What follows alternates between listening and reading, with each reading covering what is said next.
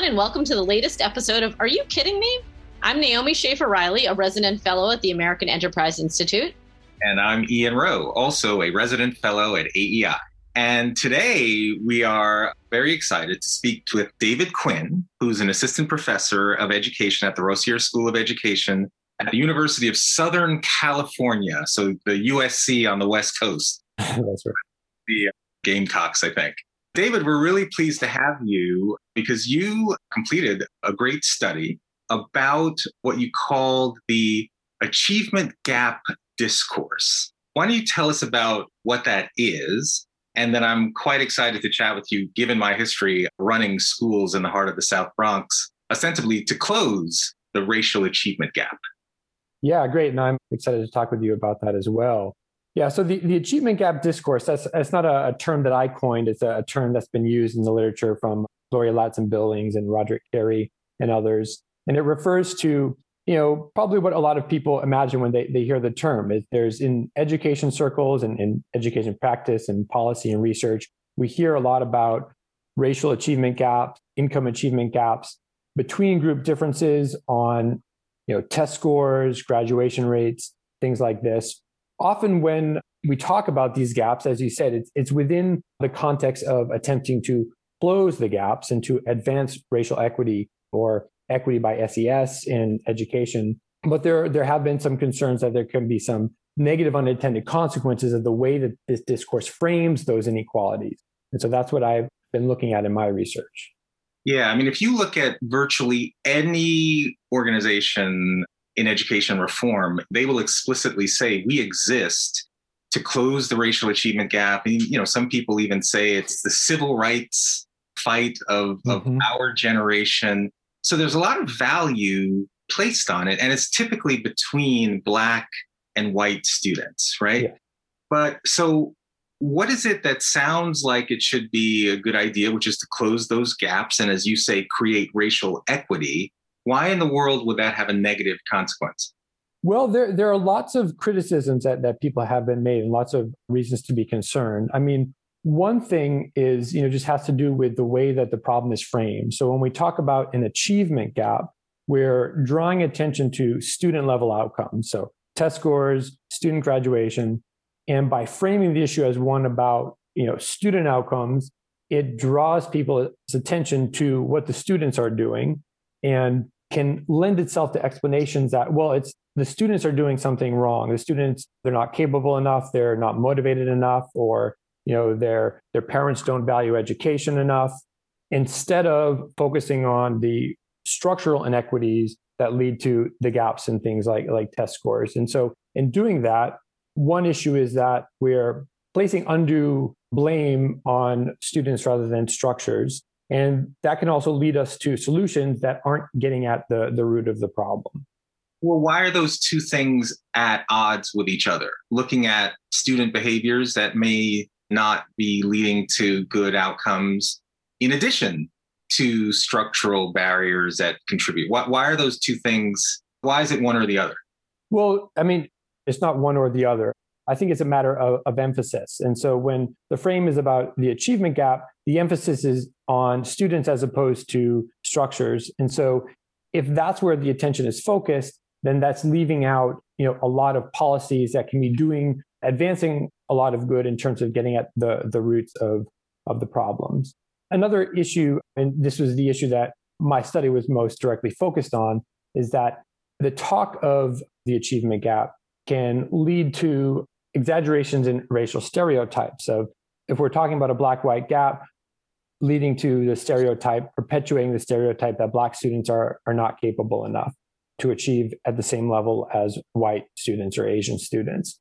And that, of course, has implications for student performance and for the investments that policymakers make in these schools. If we think that the problem is that students are just not capable, then, well, why bother investing in lowering class size or, things like this? At, the school level, when teachers and administrators and educators are buying into these stereotypes, that affects the expectations that they have of students, which in turn affects the outcomes that students demonstrate. So let me ask, what do you see as the alternative here? I mean, in some ways, the sort of gap talk that's maybe started more concentrated in the world of education is now extended to everything. Now we talk about, the disparate impact on everything from incarceration to poverty to everything in our society. It seems like we want to measure the differences between and among races. So I guess my question is, what would you suggest as the alternative? Do we want to just tamp down talk about racial differences generally, or, focus on making everybody achieve, better results educationally? What would be the alternative way of talking about these issues? Yeah, well, there are a few alternatives, and I think that it will depend on the context and what the goal is, and what we're trying to do in the conversation to begin with. When it comes to education specifically, I think that a promising alternative to talking about achievement gaps is to switch the frame to opportunity gaps, and this is something that a lot of researchers have advocated for. Richard Milner, Prudence Cardner, and Gary Wellner. So this is not my idea, but the point here is that we recognize that the reason why we see achievement gaps in large part is because of differences between race, between socioeconomic groups in the opportunities that students have to learn. And that's, where we can make the most impact in closing achievement gaps is if we're looking at the differences in opportunities that students have. And in stressing opportunity gaps, we don't have this negative consequence that I saw in my study of perpetuating racial stereotypes by talking about the achievement gap. So I think that's one thing that can be useful, is to reframe the problem. But when it comes to another issue here that I sort of alluded to earlier about the achievement gap framing, is that it's sending the message that the problem is that Black students, Black and brown students, are not achieving at the level that white students are, which suggests that white students are the ones who are setting the standards, and whatever it is that they're doing, that's what everyone else should be doing. In reality, if you look at the NAEP scores just as an academic benchmarking kind of an exercise, the performance rates of white students is not where we should be setting the bar. That's not. We're all terrible. Exactly. Right. So it's not setting the bar in the right place, and in doing that, it's also sending a message that there's an inherent superiority to whatever it is that the white students are doing, and that's what everybody else should follow. So, David, I make the point that you just made repeatedly, because just to put some numbers into what you're saying, in the entire history of NAEP, the National Assessment for Educational Progress, the nation's report card, since 1992, there has never been a situation in which a majority of white students are reading at proficiency at 4th grade, 8th grade, or 12th grade. So the constant focus on the Black-white achievement gap does exactly what you just said. We should really be talking about the Korean-American achievement gap. That would be much more productive use of our educational resources. Right. Well, I'm actually starting to formulate a theory around what I call distance to 100, which is the distance of all kids to 100, because only a third of all kids in our country are reading at grade level, right? So David, how do we make that shift? Because what you're talking about in some ways actually fuels what we often talk about, the soft bigotry of low expectations. Because we're constantly hearing that Black kids are on the short end of the divide. It must be that these Black kids are either weighed down by genetics or they're weighed down by structural barriers, right? How do we fight that? Yeah, well, I think that, the first step is kind of what you were alluding to there, is that we set an academic benchmark based on what we want students to be doing, not in order to close the gap between this group and some other group. And in terms of framing, that actually, the research suggests that is the more effective way. It actually, if your ultimate goal is, say it is to close the gap, you're actually going to be able to do that more successfully if what you're doing is setting a high standard that you're leading students towards. But, I think the reason why people focus on achievement gaps is that they are the result of, contemporary and historical injustices. And those injustices need to be redressed. And when we see that there's an achievement gap, what that's telling us is that, well, there's been, historically, opportunities that white students have had for education that Black students have not had. That's why we see the gap. That's why we track it and we try to close it, is because we think that in doing that, we are redressing the injustices that led to it in the first place. And so, that's a worthy goal in my mind. I think that those are injustices that need to be redressed. But framing the issue as one of closing the achievement gap leaves out, that whole longer story and the motivation for being concerned about the gap to begin with, which is that its existence is rooted in those injustices. But do you worry about a lot of people that talk about, the No Child Left Behind legislation, and it was sort of terrible in all sorts of ways. But one of the things that I think there's a lot of agreement on that it did right, at least if you're concerned about these things, is that it disaggregated the data. Mm-hmm. And so states were forced to come to terms with, even if they had, some particular population of high achieving students, they were covering over essentially, using the averages, a lot of students who were really underperforming. And to see those pieces of data, I think, divided out by race, I think really made people, sit up and pay attention more. There are obviously, as you say, sort of bad consequences to having this conversation about the achievement gap. But on the other hand, maybe people need to be shocked into understanding just how big, and I guess we could call them opportunity gaps, there are, but just how much more poorly certain kids are performing than other kids. It does have a way of making people pay attention. Yeah, I largely agree with that. And I think that, again, it gets back to the question of what is the goal that we're trying to advance in any particular conversation or any particular instance of invoking the idea of the achievement gap or the statistics of the achievement gap. And, with No Child Left Behind, like you mentioned, it was championed by civil rights groups for, shedding light on these inequities and test score disparities. Because if we want to advance equity, we need to have measures that, can guide us. And so I think it's important for that reason. Prudence Carter and Gary Wellner in their edited volume, Closing the Opportunity Gap, make a argument which I agree with, which is that we need measures of things like test scores as part of a feedback loop when we're trying to advance the goals of equity. So we enact policies and practices that we think are going to have an effect of closing opportunity gaps, providing high quality education, learning opportunities for all students. And then we have measures of what the results were, things like test scores, graduation rates.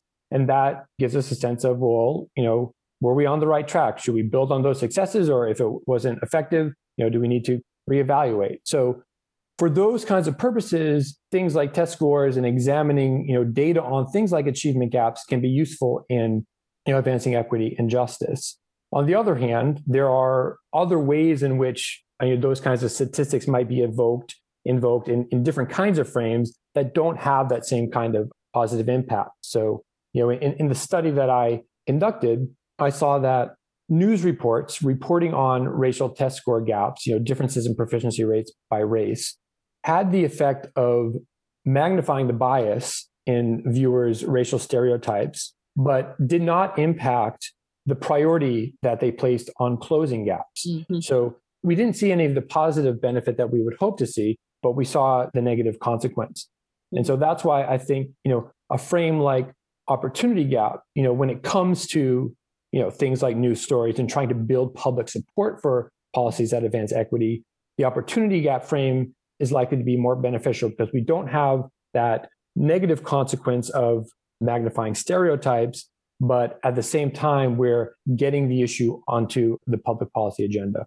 Right. I mean, as someone who runs schools, I have seen real terms the impact of the magnification of the bias without prioritizing more effective instruction, for example. But I got to challenge you on one thing, because I think you've said it probably 5 times now, where we're trying to achieve the goal of equity. So first of all, how do you define that? Because it seems that each time you say the goal is equity, presumably racial equity, that puts us right back where we're talking about. Yeah, well, I'm glad you asked that, because people do throw around the term racial equity or educational equity a lot, and it's not always clear what they mean or what they even, if they know what they mean when they say it.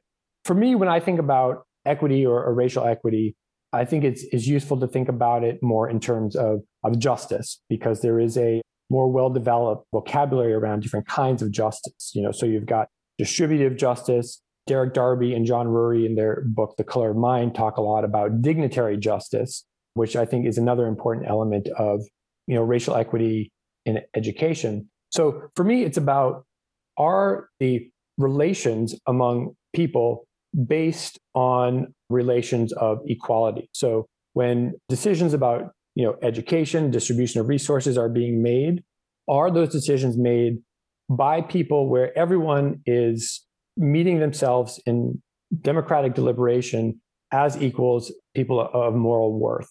And, the historical injustices that I referred to earlier that lead to our present achievement gaps, those were based on unjust social relations. And so, the achievement gap now is a product of those unjust social relations. And so the ultimate goal is to achieve just social relations where people are, greet each other with equal moral worth.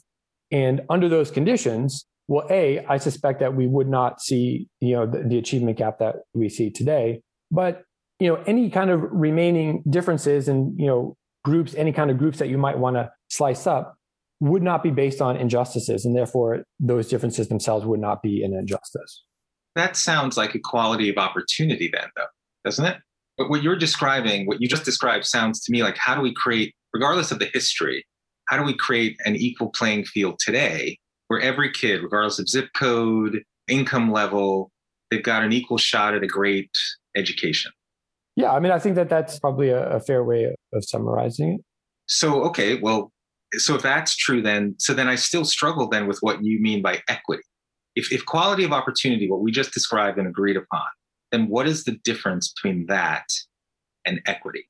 Well, for all intents and purposes, in some contexts, it may not be any different.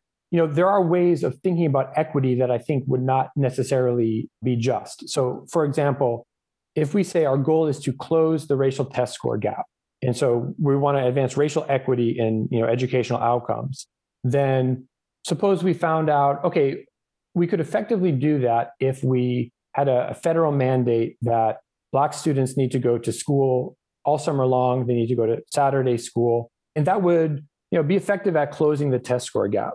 Maybe. Right. So hypothetically, say that we knew that would be the outcome of that. I think most people would say, well, that's not just, right? To mandate that if you're Black, you need to go to school during the summertime. White students, you can go to summer camp and have fun. That could be, if all that you're looking at is here, how can we equalize opportunity in the sense of all groups can have the same average test scores? Well, you might be equalizing that kind of opportunity in an unjust way. And so that's, that extra element of the justice is what I have in mind when I think about equity. Yeah. I think it's still worth exploring because, again, as you said, as you started, achieving racial equity would simply mean Black kids are going from one level of mediocrity to just a higher level of mediocrity because, the majority of white kids are not reading at grade level. So I do struggle with the concept of equity because it still reinforces this idea that the goal is not one of excellence. And I know people want to sort of equity and excellence is kind of the tagline, but they often seem to be at cross purposes with each other.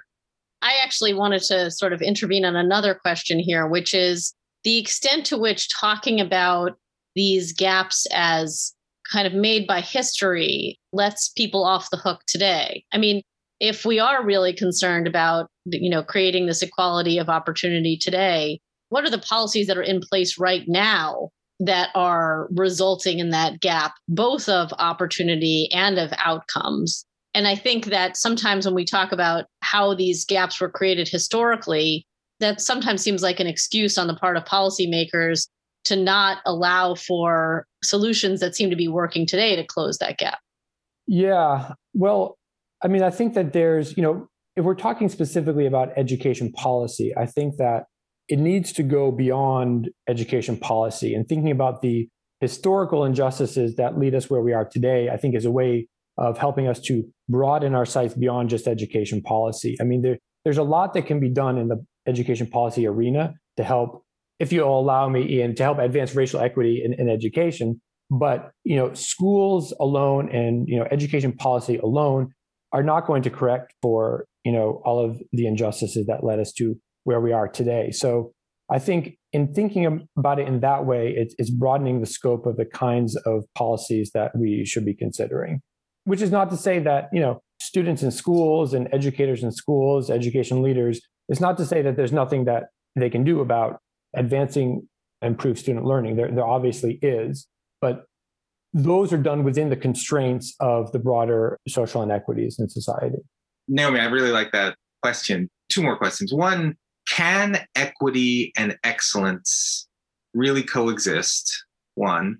And then two, what happens when we're always viewing all of these outcomes through the sole prism of race, as opposed to race and other factors which are clearly influential, whether it be family structure, income, and immigration status. Immigration, yeah, exactly. I mean, there are so many other factors that we know are influential. Like, how does that become part of the conversation? Because again, with monocausality, with only looking at race, it is very easy to assume that the causality related to these racial disparities is solely racial. And so therefore that narrows the universe of the kinds of interventions that ones would deploy. So first, equity and excellence, and then discuss about sort of univariate versus multivariate analysis.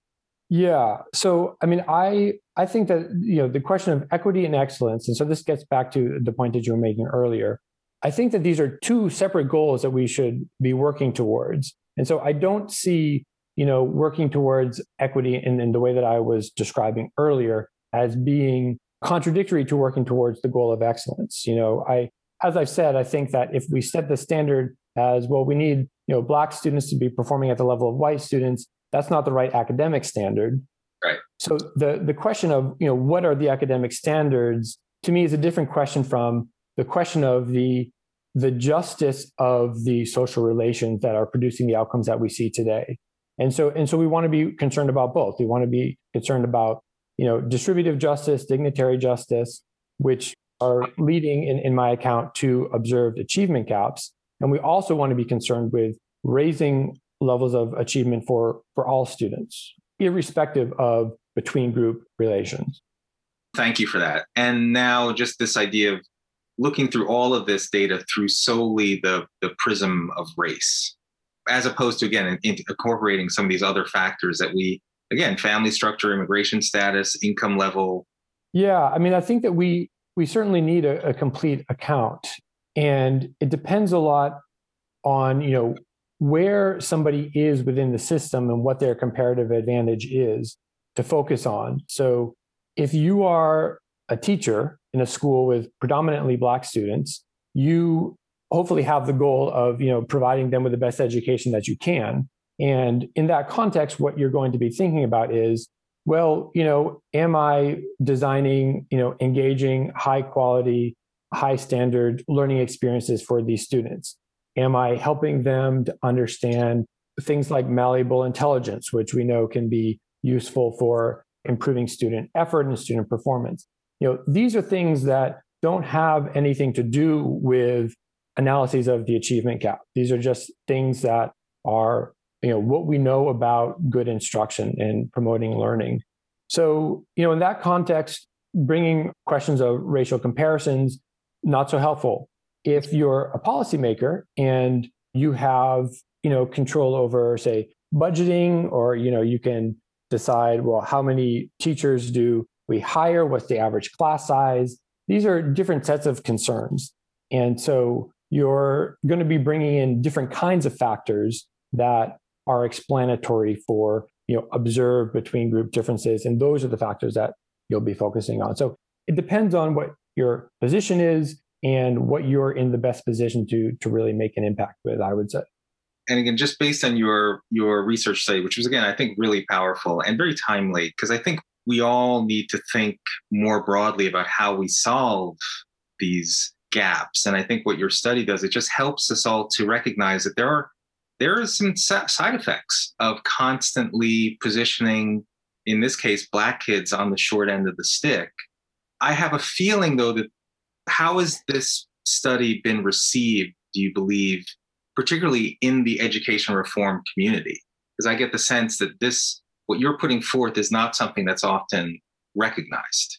No, I think it's something that some folks have been talking about for a long time, but hasn't really been part of the kind of broader public conversations in education. I do think that there's an increasing attention to it, especially, I think after George Floyd's murder, school districts and, just the country generally was thinking a lot about issues of racial justice.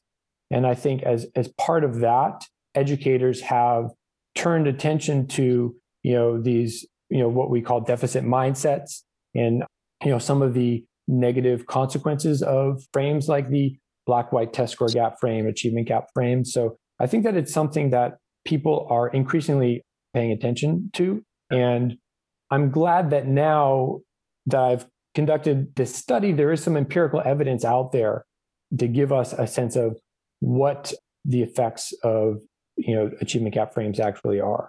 Do you worry, though, that some of these results, it's true that people don't want to talk about the deficit mindsets, but sometimes that has gotten to the point where people don't want to talk about test scores at all. Do you worry that this conversation is going to go in a certain direction merely because we've decided we're going to stop measuring achievement, not because we're going to stop talking about the racial achievement gap? Right.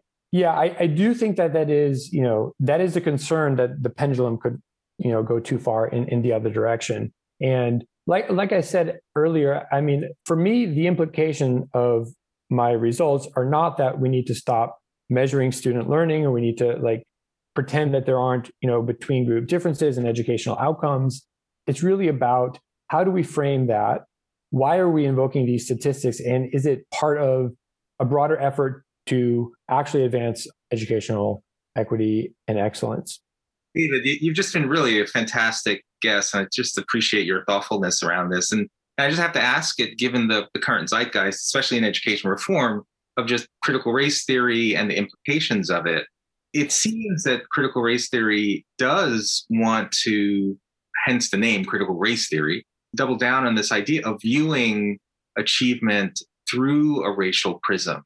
One of the researchers you talk about is Billings, who I think is, strongly, talked about critical race theory. It seems that we're going to be increasing our attention on racial disparities and the assumption that the reason for these disparities are primarily due to whether historical racial discrimination, as you've talked about, or contemporary discrimination, and potentially out other very legitimate reasons why these disparities might exist. Yeah, the way I'd answer that would be to say, similar to what I said before, I think that there's a whole panoply of causes that we need to be mindful of. And for anyone who does say that we want to advance racial equity, we need to understand, if you're concerned about test score gaps, you need to understand why they're here. And there are a number of reasons why they are.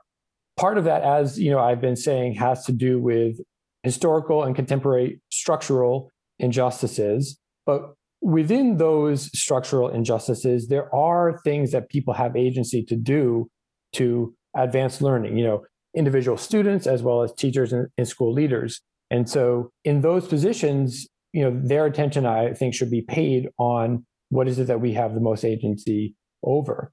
But there's also an additional element of, there's a different kind of agency, which is, more kind of democratic agency, which would be, this is what, Danielle Allen talks about the role of school as promoting participatory readiness, so participating in a democracy.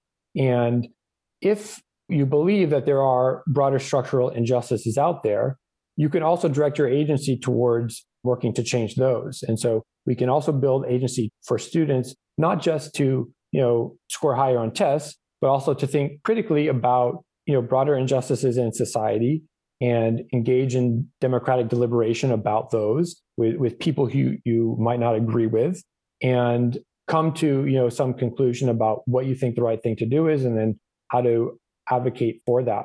And so there's an agency over yourself and your own learning, but then also agency around changing the broader structures that lead to the inequalities that we observe.